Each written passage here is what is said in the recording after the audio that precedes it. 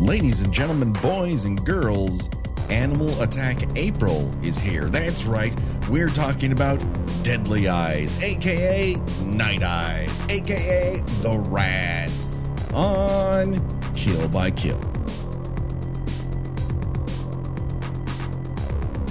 Well, greetings and salutations, Internet. It's your old pal, Patrick Hill, coming to you once again from the deepest sewers of Toronto, Canada.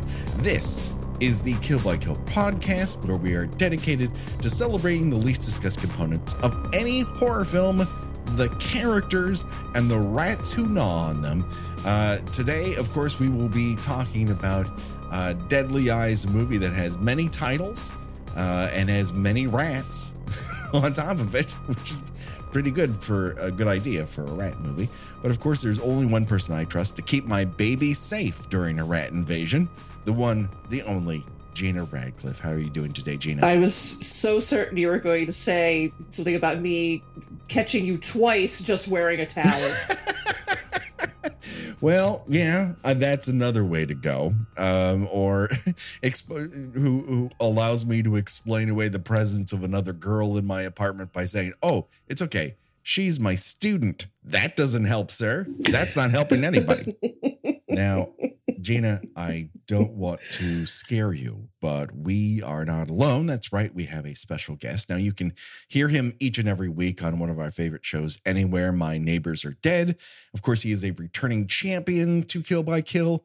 And I will say it right now. He's our resident rat movie expert, the one, the only, Adam Peacock. How are you doing today, Adam? I'm great. Thanks for having me again. It's just the one movie I think I'm an expert in now. Well, we've now had you on for 2 rat movies in a row. And I feel like if you get 2 of a specific type of movie, it moves you into a certain echelon, a lane within Kill by Kill land. And when at one point, this entire month was going to be called Oops, All Rats. And I'm like, I don't want to waste it all in one month, because we would just run out of rat movies, and then what would I have you come back for? So I'm like, no, let's dole it out. And so I'm so glad you did. So was this the first time that you had seen Deadly Eyes, aka Night Eyes?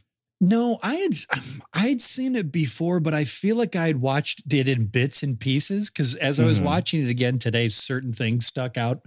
And Gina, a lot of shirtless Mr. Harris was one of those things. I was like, I remember him having his shirt off a lot, but this feels like a lot. It is dedicated to the idea that he is super hot. And while he's not offensive looking, he's also not, my God, can you believe the body on this fella? That every woman who is within his sphere is like, they can't keep their panties on. They keep dropping to the floor. It doesn't matter what location they're in. You can just hear the slap of them hitting the floor constantly whenever he walks by. Patrick, I love you, buddy, but I gotta disagree. I get it. I get why those panties are dropping. I was into him right away. I get it. Sure. Okay. Well, listen, personal taste being what it is, what works. I don't want to yuck your yum, Adam. No, not at all. I mean, he definitely had like a TV dad kind of thing going on. And if that's something you like, very, very much a Mr. Brady type. So if that's certainly, what you, and not Mr. Brady from the original show, he had kind of the poofy, like Mr. Brady of the Brady Bunch Variety Hour kind of hair going on. And as we know from that show, that was a guy who was down to do a lot. He did a little disco dancing. He did a little like Broadway style singing. So, he was adventurous. This actor did a fair amount of TV. He started on a Murder, She Wrote. He was on an episode of New York Undercover. He at one point he was on something called Blackie's Magic, which I'm not sure about as far as the title. I think that was actually Black's Magic. Okay. Well, it's spelled out Blackies. No. Well, I mean, it's there's an unnecessary E at the end, but there's no I. It's Black's Magic.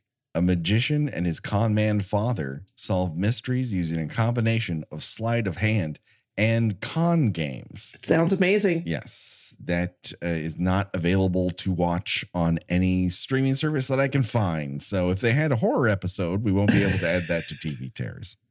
Do you think there was a time when they were making television and it was just whatever profession and then we'll just have them solve mysteries? Yes, it's called CBS for the past 25 years. I was going to say, you said there was a time, like that time has not ended at some point. That time had ended. You know what, Gina? You're absolutely right. That time has not ended. We are in that golden halo of whatever you happen to do. If that can also be applied to solving mysteries, you absolutely will be able to get it on the air on one CBS.com or whatever the hell their streaming apparatus is these days. I don't know. At one point, it was called some like LifeTube or something like that. We came up with a bunch of Super Bowl commercials for it, and I don't remember anything about it. A LifeTube sounds like a Star Wars invention. Just stick him in the LifeTube so he'll recover from his injuries. Stick him in the LifeTube. He'll survive in space in that LifeTube. I do think it's great though that it's called LifeTube, which is programming. I mean, predominantly aimed at elderly people. Yeah, that's right. Can you imagine trying to talk your elderly parents about how to log into LifeTube over the phone? Buddy, my mom has been trying to get me to teach her how to work a Fire Stick for, I believe, 2 years now. Becky's mom, who I adore and love to death. I'm like, you have an iPhone and I'm going to call you on, via FaceTime. All you're going to have to do is like switch the camera back and forth. Yeah. And getting to the switching the camera back and forth is something unto itself. And then there's just like this out of focus Sony television that I'm trying to piece together where the settings symbol is from across a room. Oh my God. If I had to stop a new nuclear explosion that way, I think we'd all be dead. And maybe we will be because I can't pull it together. It's a bomb or the rats. One or the other. That's your choice. We don't have much of a choose your own adventure because it's just get munched on. No, you could die. You could die like a movie theater riot too. That's true. Yeah. Okay. So I guess up front, if we wanted a sub game, it is die by nuclear explosion or the rats. And Gina, I choose you to go first. I mean, is this nuclear explosion immediate, or like, do I have to, is it possible that I'll end up like dying later, like radiation We're poisoning? all in city centers, Gina. We're all going to get it. Oh, then absolutely. I live in godless, liberal New York City, so I'm frying like a pork sausage. I'm going to take that. I'm with Gina. Adam, I'm with Gina. Yeah, there's no way I'm choosing rats because rats sound like a bad fucking time. I want the Lyndall Hamilton like chain link fence death, Right, sure. Yeah, where all that's left is your skeleton. Going, That's the one I want. Yeah, that's the way to go. Adam, I have a question for you that I think you are uniquely you're experienced enough in this that you can really tell us what the real deal is, because you grew up as a Michigander, if I'm correct. I did. That is much closer to Canada than Gina or myself as we grew up on either coast. Do you think this film accurately reflects what Canada is really like? Well, my wife is from Toronto. Oh, so I think it absolutely depicts what Canadian life is like. I don't Does she think still have family there, and do you go, I can't go into the sewers right now. What if there are giant rats in there? Yeah. No, I won't. Like, there's plenty of beautiful parks around my in-laws' place that I won't go to. No, it's a rat-infested hellhole. It truly is a rat-infested hellhole. No, it's beautiful. It's gorgeous. Now, the other thing about this movie is that it was based on a book by James Herbert, and he made several of these rat books, but it was kind of like a mini phenomenon. Like, this was his big deal that he got a bunch of other books off of, was the phenomenon of the rats. I think bigger in Europe, particularly in the UK, than here, but still very big deal for him. When he saw this film, he referred to it as utter shit. Yeah. Mm-hmm. Did his book have a very indifferent sex scene in it? Listen, any horror author worth their salt has indifferent sex scenes in it, and nothing is more indifferent than the sex scene in this film, which feels almost as if I contractually obligated should just be stamped all over their bodies. Well, and to piggyback on that, everybody with the exception of the baby is horny in this movie. It's true. Something's in the water, and it might happen to be rat urine or feces. Yeah, that 75-year-old lady who got a perm done when she's going out that night. Yeah. At one point, another, I don't know if it's the same old lady or a different old lady, is dropped off by what appears to be a gentleman caller. Yeah. And they're like, we've had enough for tonight. I'd come in, but we're both spent. And he wanders away. Yeah. That's the same. That's the same old lady, I think. Because oh, is it? Yeah, because the date she's waiting for is the poor man who pitched over a railing when the rats were coming after him. Oh my God, that's right, Gene. I didn't even put that together. Oh my God. Yes, that's right. Because he like many of the people who are killed and subsequently eaten by rats in this movie, he doesn't do anything to really fight back against. He doesn't. Right. I mean, he doesn't give up as easily as Scatman Crothers does. Yes. Who just kind of falls over to his side. Gina, he resigns himself to death so fast. He does that little shuffling run away from them, which I love. Is my favorite part of the entire movie. With the one bitten hand that's just kind of limply to his side. I was going to say, this one's no good anymore. I was going to say, I hate that this was the first thing I thought of, but like, it kind of looked like he's doing like the sissy hand. like people used to do when they were kids to make fun of somebody who was maybe a little not athletically inclined. Yeah. He's waddling like Wimpy from the Popeye cartoon. But he gets in this cage and then he sees her work out. He's like, well, flump, just like falls over on the side. Yeah, he backs himself into a very bad corner. He looks at a barrel that looks like it could be flammable, but he's like, you know what? It's been a long run. And then he gets clever girled by a bunch of big fat rats. And as they come toward him, he kind of goes, he just lists to the left like a wave came over him. And he just hits the ground and that's it. He's done. There are no screams. He's just like, you know what? There's no way out of this one. I'm just going to get comfortable. Okay, everyone? Just let me get comfortable. But there was a way out. He ran into the tunnel. He was at the entrance when this happened. Yeah. He's panicky. That's true. Who's to say? Like, there are certain people like I kind of know where I am once I've been there once or twice, especially in Los Angeles. Like you see the hills, that's north. Okay. That's always north. So I can kind of figure my way through things very quickly, but Becky is still lost perpetually. And when I go elsewhere, I can get turned around pretty damn fast, and I'm not in a tunnel filled with giant rats. Okay, we're not even factoring in dachshund-sized rats here. Yes, and when we say dachshund size, that is very specific for a reason, because these rats, very often when you see them, are dachshunds wearing rat costumes that were individually tailored to their body, and when they run, they're very cute. I thought they looked great. They're like, yeah. They're so cute. They got a lot of wiggle in their posterior for rats, you know? They're adorable. They are. They are very adorable. Their teeth are not adorable. They seem to saw through things rather quickly. And the other thing is when they're seen in close up, they're definitely Muppets. And that's also not going to be terrifying. I like that the one tooth of the main one they keep showing it towards the end of the movie. It closes its lower jaw and it bends its tooth because it's all rubber or whatever it is. And I thought it was cool. It's so fucking cute.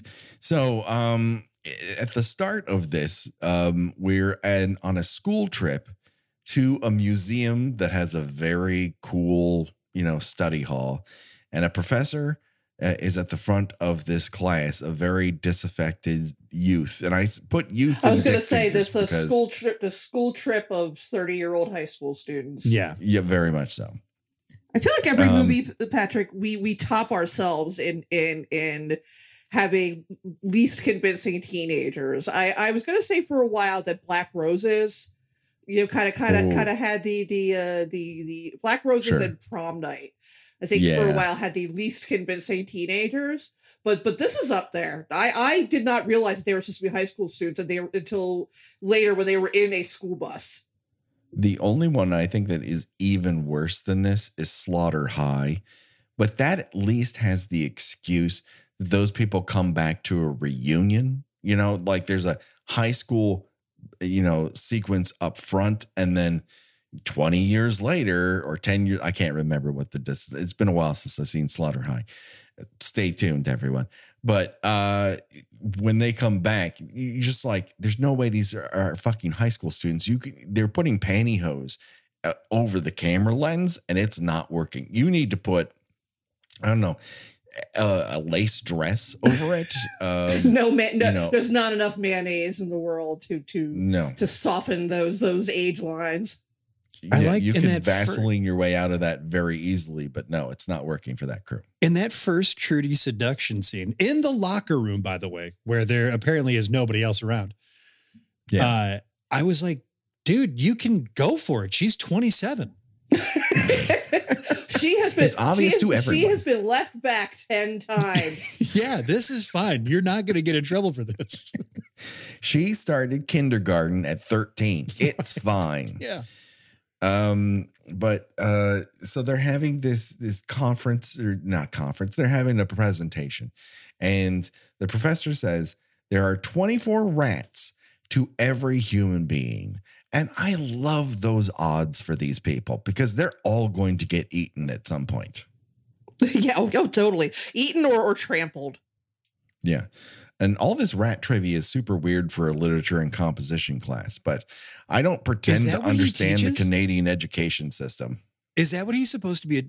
Is that the class he's supposed to be teaching? It's never stated what class he teaches. Okay, that's what I thought. At one point later in the movie, he goes, "You're going to find out what kind of engineer your dad is," to his son.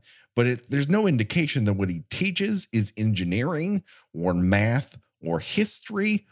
We do see him coach a basketball team, and by coach, I mean run around and tell people to hustle, and that's about it.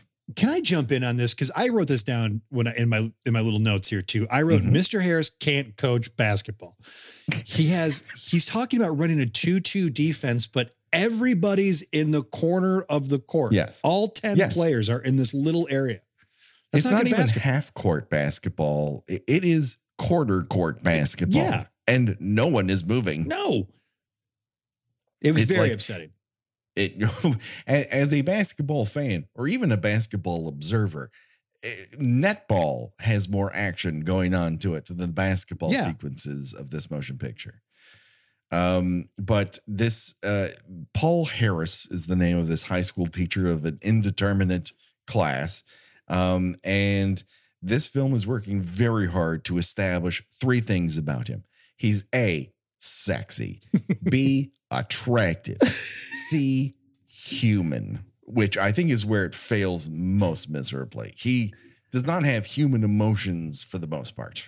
When he is twice nearly seduced by this very aggressive female student, he basically does the equivalent of that meme of the girl trying the kombucha, where he's like, no, I can't, but well, maybe, no, I can't. Wait, how much time do I have before I have to pick up my child from my divorced wife? Well, there's crosstown traffic, but I could call her ahead of time. I like it. High school classroom. At no point does he ever say to her, "Can we do this when I have more clothes on, please?" He doesn't even try to put a shirt on, Gina, when he's at his house. Yes. No, he doesn't even attempt it. It's kind of like, man, it took me a while to get into this towel and have it wrapped so that it doesn't just fall off of me in front of a camera. You're going to have to just leave. And Trudy, played by Jean Revave, Lisa Langlois, appears to have been cast as a character whose sole purpose is to be that one student from Professor Indiana Jones's classroom who's written "love you" on her eyelids, but now she's been given a quarter of the plot of the entire movie. Like, everything concerns whether or not she's going to get, Mr. Harris's dick wet for a good quarter of this movie. Well, we've got the classic, they have about 40 minutes of movie that they need to stretch out to an hour 25. Yeah.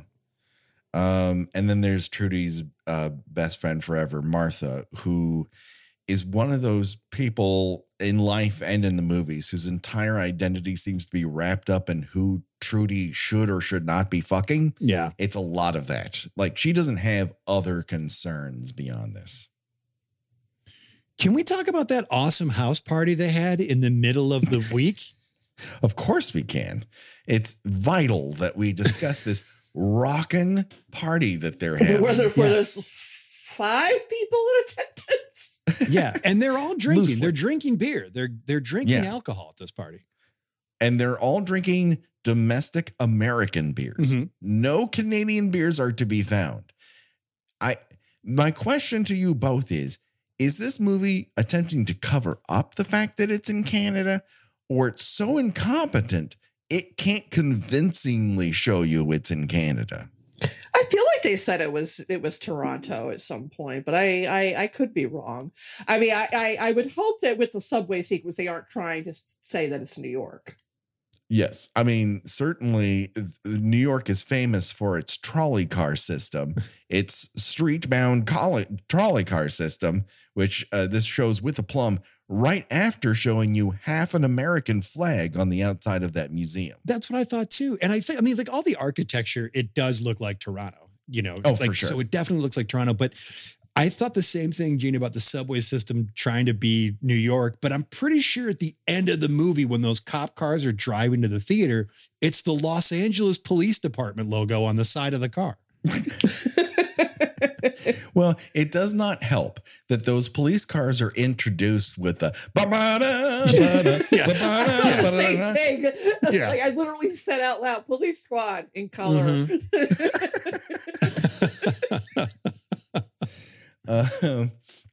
Granted, like, they might have been released at the exact same time, but it's an odd choice. And I also don't know, like, a lot of horror films have, police forces who don't do a lot for you. But in a rat invasion, I think this police force is highly outmatched in terms of what they can accomplish. There was one guy guarding the mayor. I mean, what are they going to do for the rest of the city? Who was knocked out by a high school basketball coach / teacher of a class we're not going to discuss the subject of.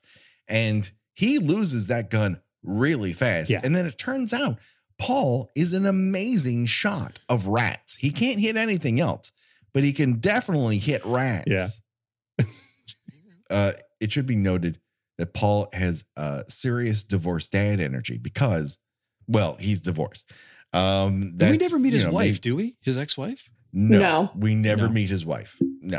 Because he meets this health department lady and immediately falls in love with her. And who wouldn't? She's wearing the sexiest outfits of all time. Yeah. There's the giant black jacket. There's the humongous purple coat. There are the jeans that go up to her nipples. It's all just the sexiest looks you can possibly put on when film. When she kidnaps his son, she has a very beautiful blue jacket on at the end of the movie. She legit kidnaps a child and say, I'll bring him back later. And he's like, but I'm in a towel that I can't get off of my waist. This is your son. Like, you had a son. Now you don't. I hope your ex-wife doesn't mind me taking your son on a train ride to Ratsville because that's where I'm going, baby. If she finds out about this, it's done. Like, you're going to lose all custody of this kid. Oh, no. He should not have custody of that child. He's very inconsistent with how he's raising him. And he's like, I don't want you to watch television. He's like, well, I'm watching it. And then he walks out of the room, looks back and goes, you scamp. Yeah. No, you have to have some fucking authority. Either the kid can watch television or can't. Why can't he watch television while you're in the shower / fucking your student? I was going to say, yeah, that lighthearted comic moment. The very next scene is, there's a half naked teenager in my bedroom.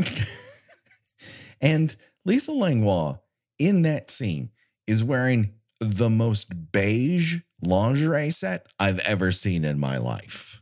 Like, she is wearing lingerie the color of sand that's been bleached in the sun.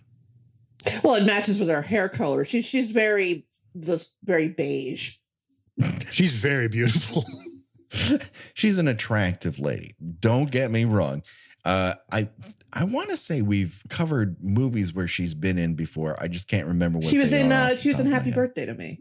She's in Happy Birthday to Me, and she's supposed to get an axe to the head, and then they cut it out at the last possible second. You're absolutely right. She's also in the Class of 1984, which we have not covered. But I think it takes an incredible amount of confidence to seduce somebody by bending all the way over to show your complete butt and your butthole to everybody. Hats off to her, because that takes a lot of gusto. Yeah. After a certain age, you just can't do that anymore. You're trying like, oh God, hold up. Oh. Well, you can make it down. You might not make it all the way back up. That was the part where I thought Mr. Harris might crack right then. Was like, he might give in at that moment. He's at least a little bit more resolute than he is in the locker room, for sure. Which he's there. She kisses him, and your reaction, you would think, would be to go, I'm sorry, but this is inappropriate, or listen, I don't want to tell you what your feelings are, but we can't do this. It's not right. He takes about 10 seconds of deep kissing before he's like, probably not. And I don't know how you guys felt, but I thought he navigated that pretty well up until the kiss. You know, he's talking about crushes turning into loves, and it can happen if both people want it. And I was like, he's doing a great job. And then he starts making out with her. I mean, the only problem with that is that he is almost entirely nude during this conversation. That is absolutely correct. Yes. Yeah. He is so nude to that fact that when he finally goes, listen, we can't do this. We certainly can't do this here. She's like, well, we're going to do it eventually, and walks away. He goes to undo the padlock on his locker, and it makes a big bang noise against the metal locker. But you don't see his hands. And the first thing I thought is, his dick just hit that locker. I mean, he did just kiss her. There's no way he isn't absolutely aroused at this moment. Yes. Like he says to himself, willpower.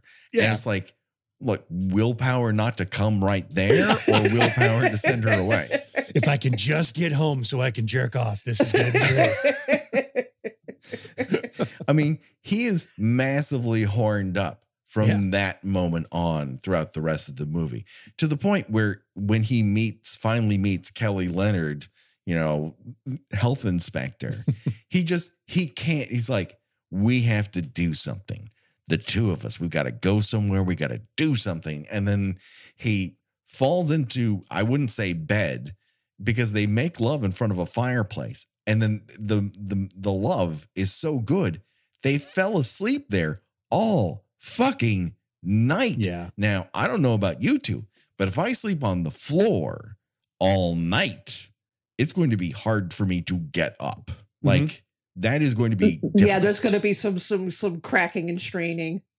Yeah. I can only imagine the bruises that I might procure, or, if God forbid, if I slept on an arm or something like that. Like, that fire went out.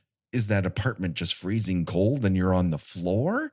It doesn't seem like a fun time to me. No, there's a lot I didn't like about that. I didn't like the fire because I run hot. and I don't like the warmth. And yeah, sure. To what you guys were saying, I sprained my knee doing a show. So I think making love and sleeping on the floor is it's completely out of the question. Right. Yeah. I busted my knee putting tape on the ground for a robot. Yeah. That's my physical That's condition. who we are. We are fragile. Okay. The wind can't blow on me. Yeah. All right. So don't make me try to think that Mr. Harris is one of us, just a regular guy, when he's not. He's not one of us. He is not one of us. He doesn't know what basketball is. No. He certainly doesn't know how to coach it. We would be bereft if we did not point out Trudy's boyfriend, Matt, who pretty much has her haircut, only a little more limp. It doesn't have the body that Trudy has. He is also first seen wearing a Davy Crockett ass fringe jacket. Yeah. I do love that she's so certain that she's going to be able to successfully seduce Mr. Harris. Is that his name? Mm-hmm. I think so. Sure. Why not? That like she ends the relationship with her boyfriend. And then when things don't work out with the seduction, she's like, well, I guess we're back together now.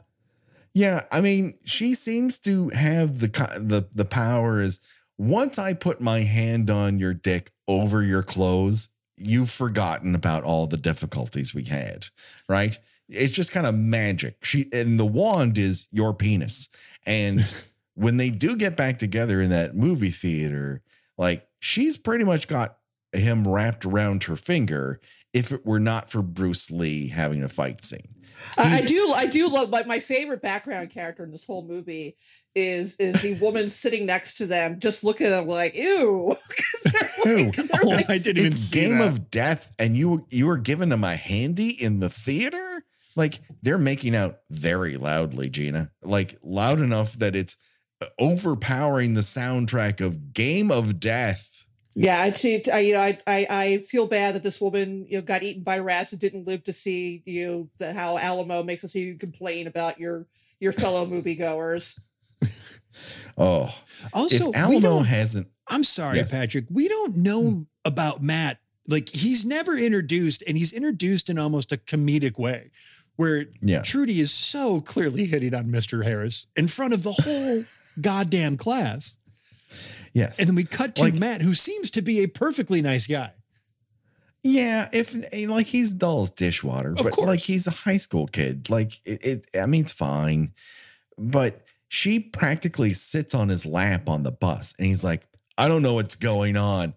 Dude, someone should draw you a fucking map. Yeah. I think you might figure it out. I think you know exactly what's going on. Your girlfriend is trying to fuck your English / math / geometry teacher. I don't know what he does there. Whatever it does, it involves a rat. Definitely your basketball coach. Yeah, which they have practiced after the party. One guy, Tim, I can't. All these people are so ill-defined. Like I started attributing their characteristics to like Meatballs characters because they feel like Meatballs characters, but they haven't grown at all. like you never get an idea of what their wants, hopes, dreams are. They just exist. One guy has a hat. The other guy likes hamburgers. That's as much a characteristic as you're going to possibly get. But he goes to a burger joint before basketball practice and picks up, count them, 1, 2, 3 hamburgers with the intention of eating all of them before basketball practice. Yeah. You're running around with a fucking basketball of protein in your body. And they're drunk. But is he also the one who's wearing that really tight t-shirt in there? So he doesn't have any body fat. Like he might have the best body in the entire movie. He doesn't take his shirt off. He doesn't need to. That Fox t-shirt is tight enough for me to see everything that's happening. Yeah, he's pretty dreamy. My favorite character in that group is the guy who suggests that the girl who is babysitting just leave the kid here while you get your burger. Oh my God, she'll be fine. Gee, yes. Like What can a baby get into? Just leave it in that high chair. I'm sure everything will be fine for a couple of hours? It's a baby.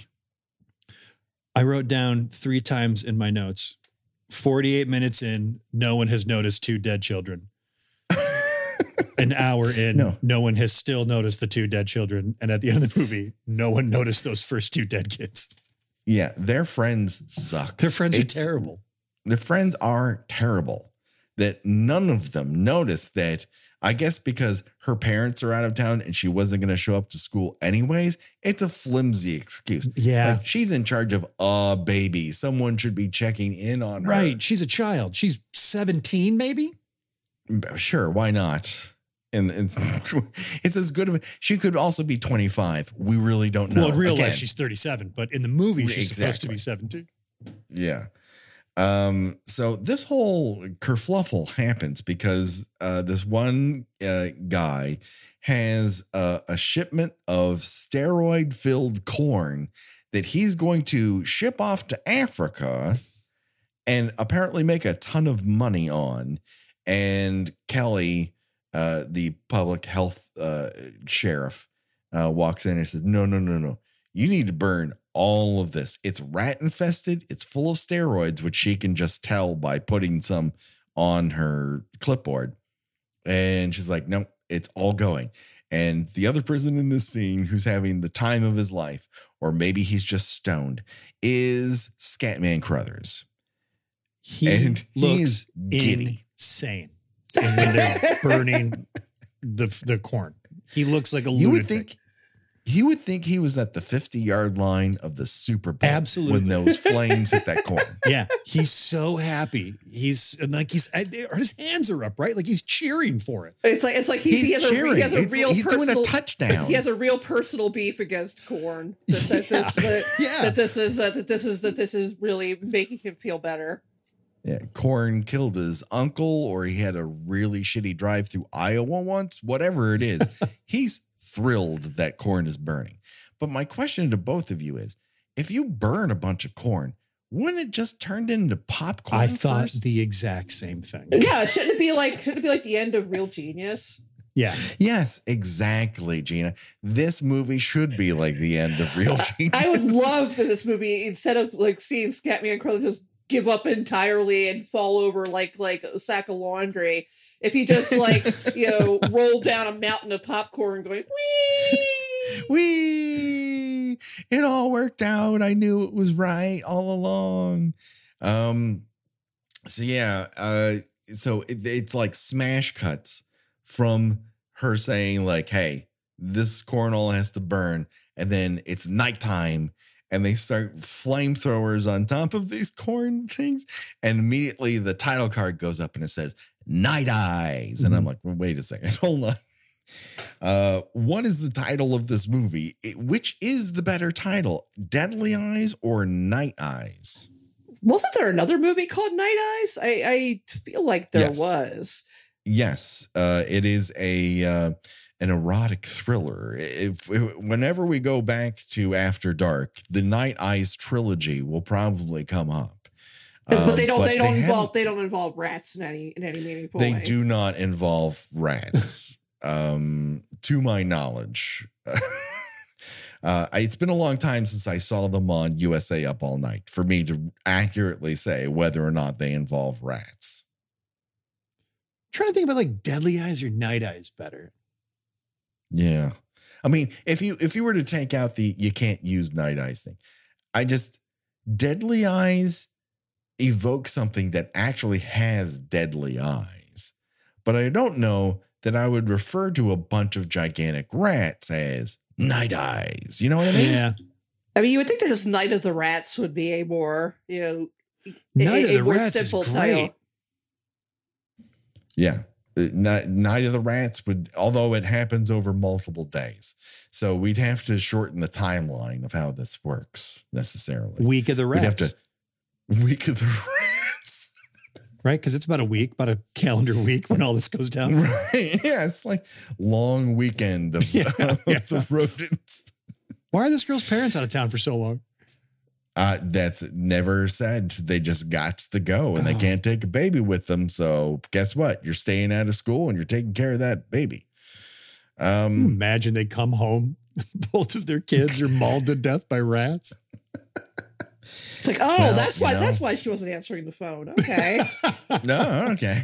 Now this makes sense. Yeah. Perhaps we should have panicked a little, I guess. They're yelling the whole time about how they're going to ground her ass for a month and she's not going to prom when they get home. That's like the scene at the beginning of Student Bodies where like the mom like starts screaming and it's because like someone took a bite out of the piece of chicken in the refrigerator.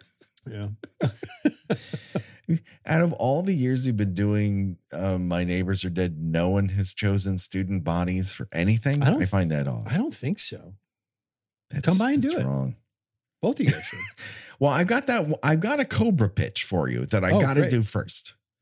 We got to do this Cobra thing because I've been thinking about it for years. I just tried to get Allie to watch Cobra the other night. And that was a hard pass for her, but I can wear it down. I think it's not female friendly in the terms of no woman would want to spend their time watching this because for really your first impression of who Cobretti is when he shows up at a supermarket, shoots a bunch of beer, drinks one of them, puts his gun into his pants so that the little cobra on the gun handle looks like the top of his penis. Yeah.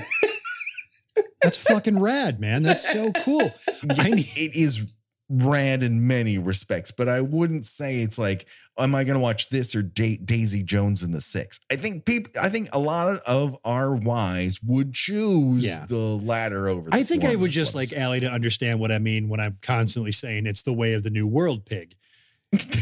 So she keeps thinking it's a direct reference to her, and in a way it is because the world are the pigs. Right. But yes, yeah, it's a lot of people in that axe gang that I think their lives need to be examined in greater detail. That's my hint as to where I'm gun going in a pizza box, man.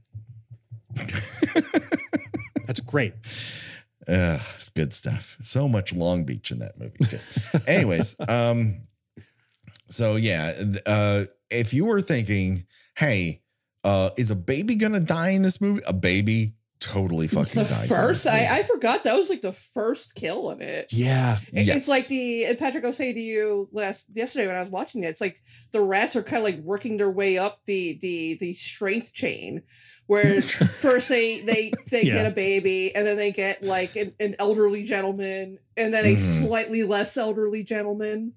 Mm-hmm. It's like a teenage girl, right? And then, it's like they're strength gaining. they're on any sort of strength training program. You don't start with the biggest barbell. You work your way up to it. You gnaw your way through it until it's nothing but loose, bloody bones, and even some of those are missing.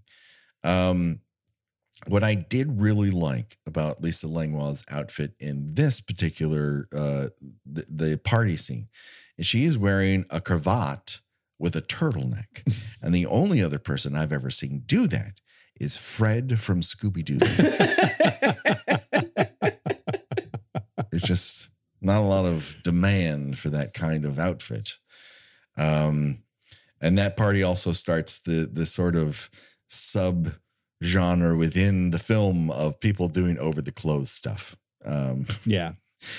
It just starts with people doing that while ignoring a baby cry. And he's like, where are you going? There's a baby crying. She's in charge of the baby. When the baby cries, I'm sorry, you're going to have to stop pawing her breast over that thick shirt she has. Well, when you're a high school boy and you're lucky enough to make out, you think it's never going to happen again. So you have to just, make this last as long as we can. Right.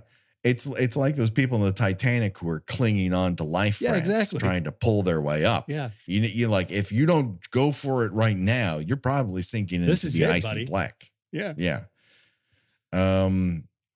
So the other thing I didn't remember until this rewatch, every time I watch it, I'm like, oh, yeah. Why do the rats sound like tiny cougars? I wrote down, these rats sound like jungle cats. This is like, it's cool thing that's going on. That's very distinctly cat-like, but they're just chonky rats. Yeah, they are definitely announcing their arrival, which I do live in a city where there's a bit of a rat problem. Mm-hmm. And usually they just kind of run out in front of you. You don't hear them. Like they don't vocalize. They don't vocalize. Mm-hmm. They if they make a noise, it's usually just the sound of them moving. So they love being in construction sites. Mm-hmm. So if it's nighttime and I'm walking past a construction site, I'm walking very quickly because, but again, they don't really attack people. I mean, they're disgusting and they're disease ridden, but you're not usually hearing about rats launching themselves at people and chomping into their necks or anything. Mostly they just get into garbage and if they bite anything, it's probably other animals. Yeah. But yeah, you definitely don't. You're not going to be like walking somewhere and then hearing like and see a rat running at you. Whereas in this film, they're very definitely they have hops. They have they're not stealthy. Rats are usually stealthy. They're like stilt man. They launch themselves directly at a face. They love hands and they love faces in this. There are some incredible shots in this of the rat attacks. Yeah. I love the tail going across the one guy's face in the movie theater. Yeah. And then the gentle, I think it's at the end of the subway when I think it's our lead rat, the guy who's been announcing everybody, Gina, the one rat who just lets everybody know they're all there. He's biting on the leader of the rats. That's right. They're Splinter. He's got his neck. He's got his neck in his mouth and his one little rat paw just slowly glides down the guy's face. And I thought that was so cool.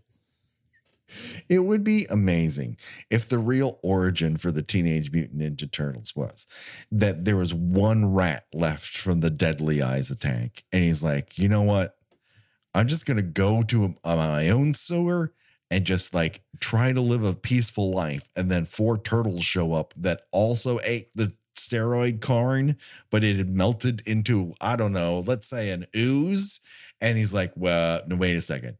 I think we might have something Patrick, here. This makes a lot of sense. People, why don't we fight some crime and bring around a reporter along all the time? Right. And the city's it's going to be in shambles because of all the rat attacks. So this would be the perfect time for Shredder and the Foot Clan to take over. I mean, they would move right in. Totally. In that chaos. You've just lost your mayor to a massive rat attack. Things are loose, man. You can bring in an alien who lives in a robot's tummy. Mm-hmm. He will try to take things over. There's a lot going on. I like this. Who wouldn't? I think it's a franchise that has lasted since the 80s. And even today, people are taking it way too fucking seriously on the internet. Yeah. Maybe we should just shut that shit down. If you're the kind of person in our audience who happens to have a fetish for looking at 10-speed bikes, you're welcome. Here's Deadly Eyes. You may never get soft again.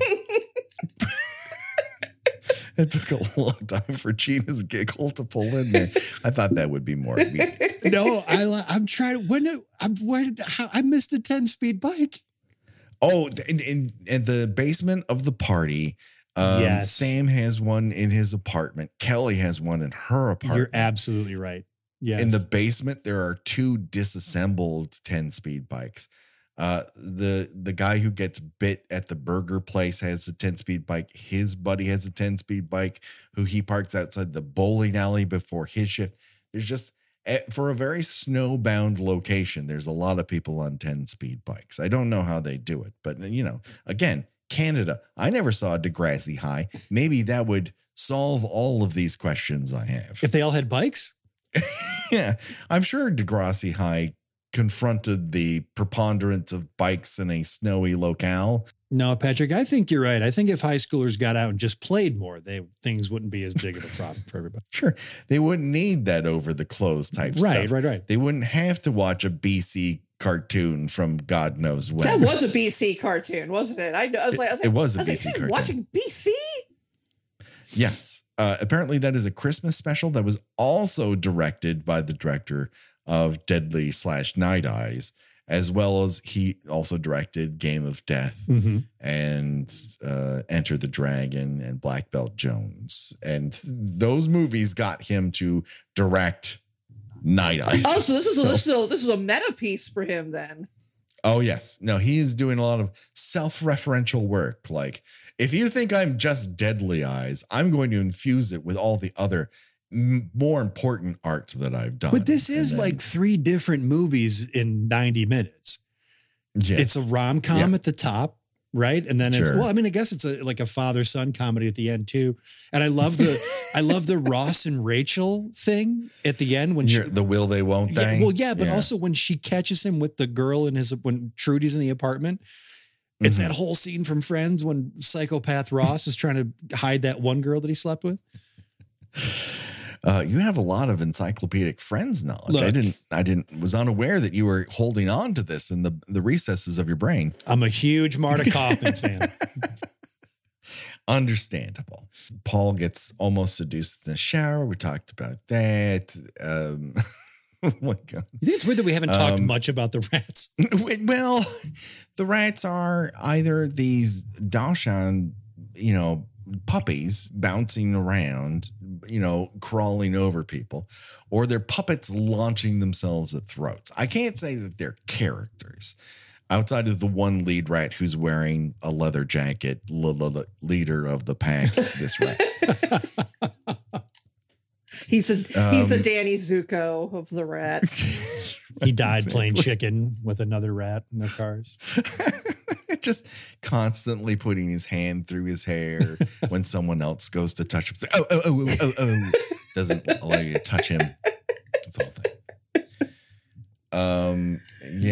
Henry the Gigolo, we kind of covered. His death is a little sad in that he's just minding his own damn business walking through the park. He's walking very jauntily too. He's like, hey. Well, he's just gotten lucky, with a nice gal. So he's got a spring in his step, and business is good. With a punim like that, he's going to do just fine. But then when a rat basically was hamstring him. Yeah, they really do. They're like, yeah, they really do. He will never sprint in the Olympics again. No. So he hobbles over to what he thinks is like somewhat safety. And then he just topples over himself down into this stair system out of nowhere. And the rats just cover him up. So that's how I'm going to go. I just oh know man. That's not going to be my choose your own death venture, but I just feel like that's going to be how I go. Gina, I don't want that to be true, but if it is, I'll know she would have wanted this. She's happy with this. Paul's kid is introduced as he is out of breath, lumbering with him through the snow as the kid makes choo-choo sounds. And so I'm like, whoa. Choo-choo is Jason Voorhees near? No, it's a different choo-choo sound. He's just obsessed with trains. This will only matter at the end of the movie, but when we do see Paul's apartment, it is covered with his son's drawings. Did any of you pick up what his son's name is? Because I did not.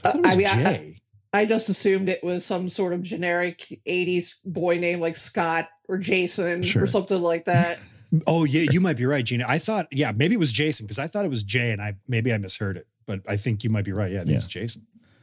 It might surprise you all, but the pictures of these people on Google and IMDb do not really reveal who they were unless they did other things. I don't think that child went on to a grand career, apparently.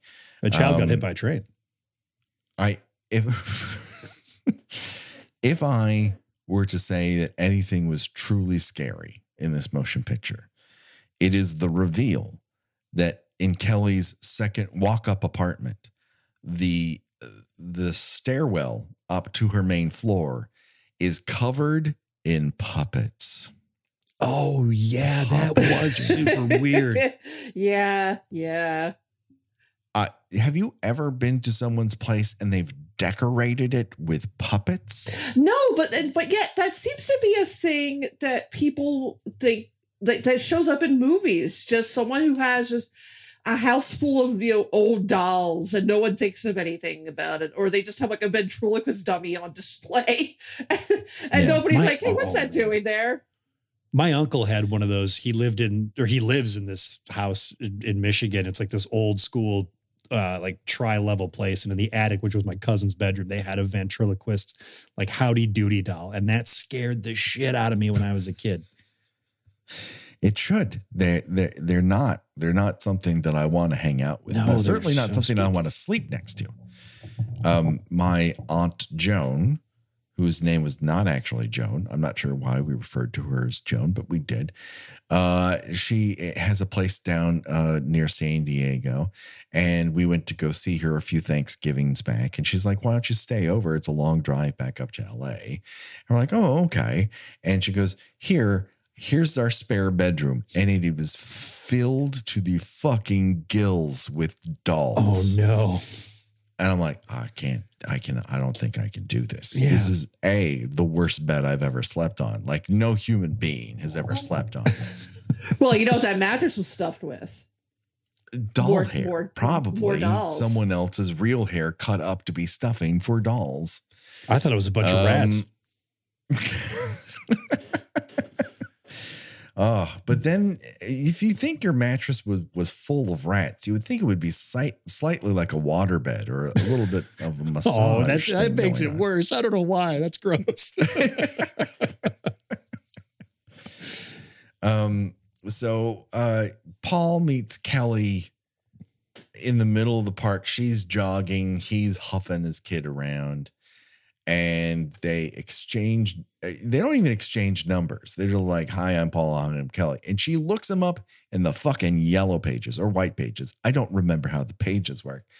And she calls him while he is making get this, Hungry Man. Yes. Well, he is a bachelor. Let's emphasize that cannot be emphasized enough. Yeah, Yes. he's immediately in love with her, and she's kind of mildly polite to him. But she reaches out to him, though. She's like, oh, your kid likes trains. I'm going to be a part of the mayor is going to open up this subway stop, and your kid loves trains. Why don't we do that? And then she's like, also, do you want to get dinner tonight? So like she is inviting him into this. And he's like, hell yeah, I'm totally horned up for a student that I should not sleep with. Gina, I think This you're right works out because great. they end that first park conversation super cordial and very professional. I think she says something, I'll see you later, or I'll see you around, or something. I'll see you around. So they end it with like, oh, they might meet each other later on in life for a drink. But that night she's disrobing and like has this look on her face as if she can't stop thinking about Mr. Harris. I mean, it's just his heat. You know, his raw animal energy that just, drives women crazy.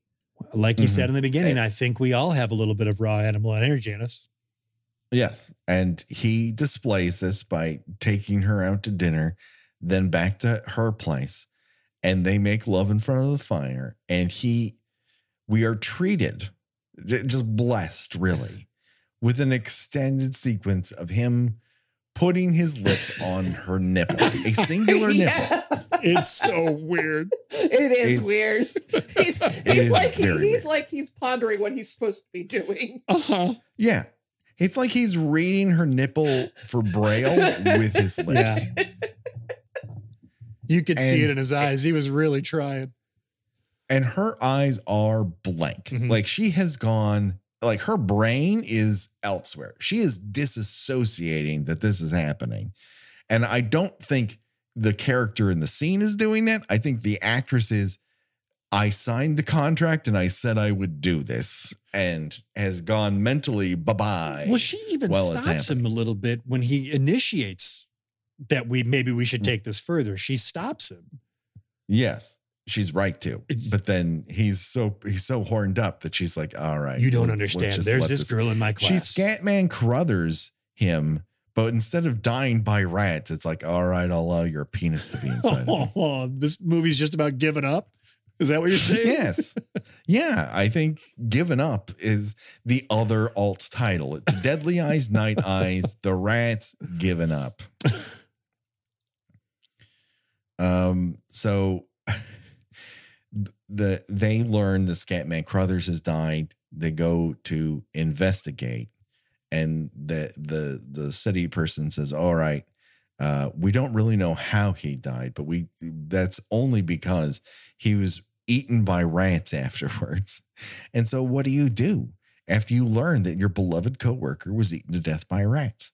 You have a bit to eat, you know? You make plans for another date. That's right. Well, because people die all the time, right? Your life can't stop simply because Scatman Crothers died by mysterious circumstances, and then also was eaten by rats. Yeah, you're right. That does make it worse, that something awful happened before something awful happened. Yeah. And this is after the awful sex. So it's a real confluence of terrible events. Can you explain to me why he just walks off into a goddamn field after they decide they're going to meet later that night? I don't know. She gets in the car, and I'm assuming they drove there together, which first off, maybe one of you could explain to me why he's allowed to be at the crime scene. I don't think the city is run at top efficiency. Doesn't seem Let's to just be. put it that. The mayor's like $100 million. It's basically like the town in Slugs, where we don't know what anybody does. Like we don't know what the health department guy does. He's just called in for everything. Did it look to you? It is guys, weird. Oh, I'm sorry. Go ahead, Patrick. No. Go ahead. Did it look weird? Did it seem as if they were pulling Scatman Crothers out of a ice fishing hole when they were loading him into the ambulance? Because he died indoors. So yeah. What happened to get him in this ice fishing hole? I think it is because it is a snow-covered manhole. I got it. Okay. And they're lifting him up they've strapped him to a board. Okay. So, but yes, it does give the impression that he was died below an ice flow, and they've raised him up. I like that explanation. I love this movie. That just makes me like it even more. So, it is sometime after this that they get that he gets the idea. What we should do is visit my professor friend, who is very in tune to what the rats do, and maybe he will have an idea of what's going on. So they head off there. And he informs them that unless they got it, that maybe they have got a case of giant rats going on. And if they do, what they need to do is locate the nest, seal it off, and kill them rats and make sure to get them all and just seal it up. Otherwise, they will escape. And guess what happens? Nothing. They do not seal it up well. They don't do it. Yeah, they cut to a sewer montage of men, cords, hoses, gas, billowy clouds. And then I think this is when they kiss by the truck that pumps rat poison into the sewers, which is very romantic. I mean, if I'm going to share a last kiss with somebody, it should definitely be by the truck that pumps rat poison into the sewers. Yeah. Yeah. I agree. This is when we meet the mayor of Rat City, Mayor Rossetti. Why are all of them wearing carnations on their lapels? Is that a thing? I don't know. It felt like they were doing some sort of like seersucker Southern celebration for this train platform opening. Yeah. It's a very weird thing. I know mayors like show up to weird shit and stuff, but I've never been to a mayoral event where everyone's wearing a specific flower on their lapel. I don't know. Is that a Canada thing? I couldn't tell you. I'll have to ask my wife. Just go into the other room, tap your wife, go, "What's up with the fucking flowers?" Hey, what the hell's going on with those goddamn chest flowers you guys have? You don't. Listen, we committed to one another. We said we would honor and be honest with one another through good things and bad, and I need to know what's up with those fucking flowers. Because we don't do that shit here in the States. And when I see it, it makes me irrationally angry. And so when Paul gets back to his apartment with his son, who he's picked up for this event later on, the kid plants himself in front of a TV, and Paul walks in to take a shower, and in his bed is Trudy, who's like, listen, it's time for our private parts to meet. And he's like, Jesus Christ, I'm not into it. You got to leave. And as he escorts her out the door, guess who's in his apartment sitting on the motherfucking couch? Kelly, who does not buy his excuses that there's nothing weird going on here with my student with her zipper all the way down and I'm in a towel with a heart on. She's so mad she kidnaps his son.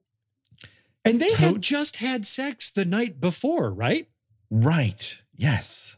But she gets it because Paul is such hot slab of meat that there's a lot of competition. And you can either go, well, I'm not into that, or I kind of signed up for it with his amazing nipple sucking technique. He's probably made his way through most of the yearbook at this point. I don't know. Anyways, I'll take his child. He'll see his child later. Kelly's a cool lady. Fine. She is. She plays it way cool. So she escorts a child that is not her own with a little choo-choo hat on to this train station opening. And we learn through various moments in this train opening, scenario that Mayor Rossetti is a dink. I'm sorry. I know I'm not supposed to use really harsh language, but to me, he's a dink. Okay? He's just a dink. I think you're right. Trudy and Martha go to the movies where Trudy gives Matt a lot of over the pants action. Then there's this other friend, and is that Skip who wears the hat? I don't remember. I don't remember who any of these people are. Skip's the dork, right? Skip's the dork who has to work at the bowling alley. Yes, he's the dork who works. Which also good for that kid for mustering up the courage to ask out what's her Martha? Yeah, Martha, yeah. Yeah. Yes. And she's into it, which I don't think she should be, but no. I don't know why she's waiting on this doofus, but he gets held up at ladies bowling night at his bowling alley. And something is stuck and he has to reset the pins on lane 5. But when he goes back there to reach into the bowling pins, there's a bunch of rats and they at him, but good. That's my second favorite character in this movie after the lady giving Trudy and Matt the stink eye at the theater is the lady who picks up the ball. She's like, what the hell? Gina, that is such a great, oh my God, I love that woman. Because what is up with that ball? You sent it down pretty much dry, and then it comes back with blood on it. That's I would love it more if there was like actual just fingers stuck in the finger holes already. I think that would have been even better. See, there you go. Well, there's a bunch of scenarios you could definitely go through that I feel like are just too expensive for them to do. A is instead of a ball coming out, rats come out. I just feel like rats should be coming out of those holes. Second is fingers in bowling ball, which I think is a great pull. The other is just send his head back with the hat on. That has to have been done in a horror movie at some point, right? Like Slime Bowl-orama probably's got a head coming out of the ballroom. I just know, I think all three of those would have been amazing. And I also know that woman who found that ball is going to let everybody know for the next week how she spent her money and how she didn't get what she was promised. And she got screwed because she's every old Polish lady I'm related to. Listen, our bowling league spends a lot of money in this. Like the least that they can do is not return my ball with a bunch of rat blood and human feces on it to me. How was your bowling trip, That is not Leanne? okay. Well, let me tell you. She's right. The fries aren't even good there. They always come out soggy and they're not crisp at all. What are we paying for by bringing our league there all the time? But then why Let's order just go them? to Ball-orama on the other side of town. Now with the new train stop, like we will get there in half the time. We don't even have to drive. Yeah, she's definitely going back and asking for like a free pass or something for her ball being covered in blood. Yeah. So at the movies with our teen characters are the ones that are left. All hell breaks loose, and it starts with Matt reaching for popcorn and ending up getting his hand bit. And then his ankle gets bit and his other hand gets bit, and everyone starts screaming and everyone's getting bit. And a rat launches onto a hand, and there's multiple people who are getting rat attacked, and then panic ensues and everyone starts running, and they go down the stairs, and Martha gets defenestrated through a window, and Trudy gets trampled to death. Mass hysteria, dogs and cats living together. That's what dogs and cats wearing rat costumes.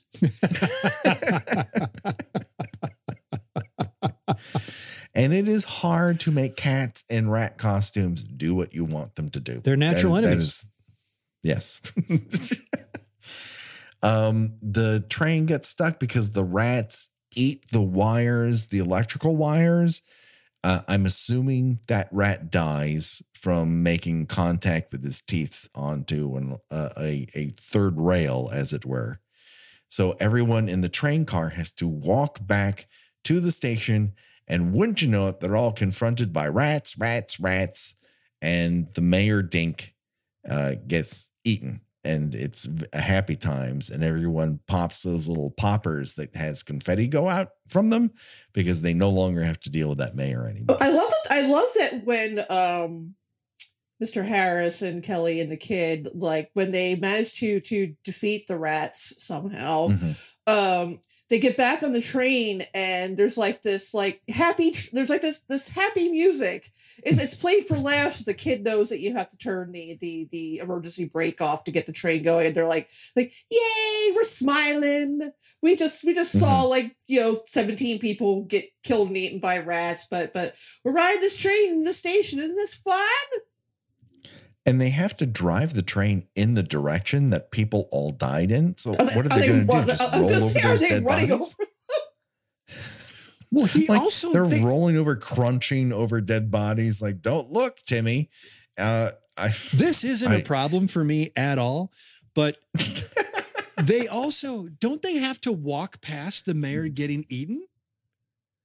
No, because they go down. Yeah, I don't think they even know he's in there. Yeah. I mean, they don't even know really what happened in the main corridor because they go down that side hallway where all the flammable barrels are. And after getting trapped inside their own, chain link cage, they figure out a blowtorch. Why they only take one blowtorch is beyond me. But they use the blowtorch to flambe some rats, and when they exit the train, like when the train breaks down and they all exit, they're going to walk back to a platform. Are they walking in the direction of travel, or are they walking in the way that they just came? I think they are walking in the direction of travel. Okay. So then he would have gotten into the train. The controls would have been right there then. So he never would have seen them. The controls would have been right there. And he just, presses forward, and they head over those dead bodies into the train station after they've blown up the nest of rats using a flammable barrel and their blowtorch. And they pull in, and it was like, yay. And then they pull in a little bit farther. And in the back half of the train, the one guy who got back to the train before them is covered in deadly rats. And you just have seen a cut after cut after cut of people going, and they all, oh my God, they all watch it. It's so fucked up. Yeah. Listen, they're going to tell that story for so long. Oh, of course. And what are they going to do with that one train car full of rats? You can't just burn it. They spent a lot of money on that train. Well, Patrick, I mean, I don't mean to be a stickler, but they spent $100 million on this train, and this platform. Of the taxpayers' money, right? No less. Right. You can't just burn it to the ground. But that brings us, of course, to Choose Your Own Death Venture. And that is where we decide of the many chewing deaths in this motion picture, which one would you die from and why? Now, it's a big you know, the big thing here is you could die by rat, or you can get pushed through a window, or you can get trampled to death. Those are kind of your big three choices. And so, Adam, you're our guest. I choose you to go first. Jesus, this is terrible. All three of these are not very good. I think I'm going to say I want the effect. I want to get chewed to death by rats. You came here to see rat chewing, and you want to get what you paid. Yeah, hands, feet, neck, just go nuts. But sooner or later, they're going to hit an artery, and then you're just going to go bye-bye. So why not? Sure. Yeah. That makes perfect sense. Gina, what say you? You know what? I changed my mind. I think I will actually choose the pitching over a railing and falling down some stairs, because he probably ended up cracking his skull or something. And he didn't. I don't think he felt those rats nibbling on him after a minute or two. Yeah, he said bye-bye at that point. You know, it's just a bunch of motion. He basically did a Father Karras down that flight of stairs. That is a pretty good way to go, but I think I'm going to get defenestrated through a window at a movie theater, because I just want to die at the movies, and that's the most spectacular way to do it. Those look like some very inappropriate theater windows for whatever reason. It looks stained glass. It looked like a window you'd see in like a fun eatery. Exactly. Someplace where they have license plates on the wall. You know what I mean? Exactly. Bubba Gumps. Yeah, exactly. Someplace where you have to flag down a waiter by changing the license plate on your table. So that just about does it. Josh Halls. Anytime you go to a Bubba Gumps, just think of Deadly Eyes. Oh my God. Josh Halls does all of our artwork. Go to Revenge Body Memphis at bandcamp.com for this theme and all of our remixes. Adam, where can people hear more from you and your show? You can find us at My Neighbors Are Dead, wherever you get your podcasts. Subscribe to that. We're at My Dead Neighbors on Twitter, and I'm at Adam Peacock on Instagram. Yes, do it. I cannot recommend My Neighbors Are Dead enough. Thank you, buddy. One of my favorite improv comedy podcasts on the entirety of the internet. I love the show and what you guys do there. It's a lot of fun, and a lot of funny people come through. Well, come by and let's do one again. Absolutely. We're just talking about what we're going to do.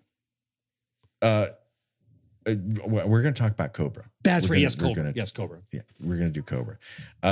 Gina, where can people find you on these here internets? I write about movies and television at thespool.net. I also have a Substack in which I write about movies. That's GinaWatchesThings.substack.com.